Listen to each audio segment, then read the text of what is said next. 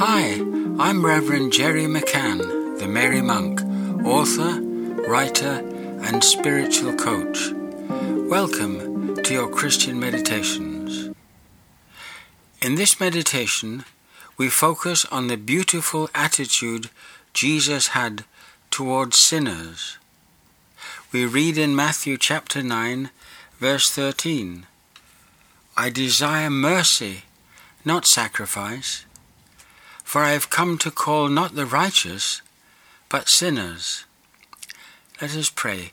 Come, Holy Ghost, fill our hearts with profound mercy for all, especially our broken brothers and sisters most in need. We read God desires to save everyone, no matter who they are, what they've done, or how black their hearts. No one is beyond redemption. God despairs of no one. Why? Because His love is endless.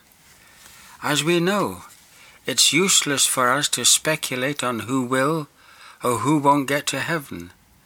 God, in His infinite love and mercy, has a million ways of drawing His children to Himself.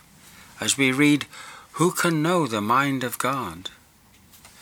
We are called to imitate Christ, above all in showing love and mercy to those in need, even if much of it is their own fault.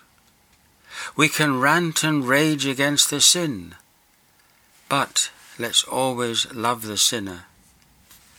The only way we will help the sinner is to show respect, love, mercy, and forgiveness. Yes, not at all easy, yet the gold of forgiveness can melt the hardest heart.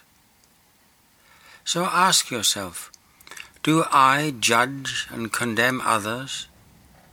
And how deep is my love, mercy, forgiveness, my reconciliation?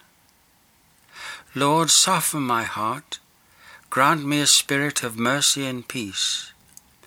May I learn to accept all people as my family in God. Amen.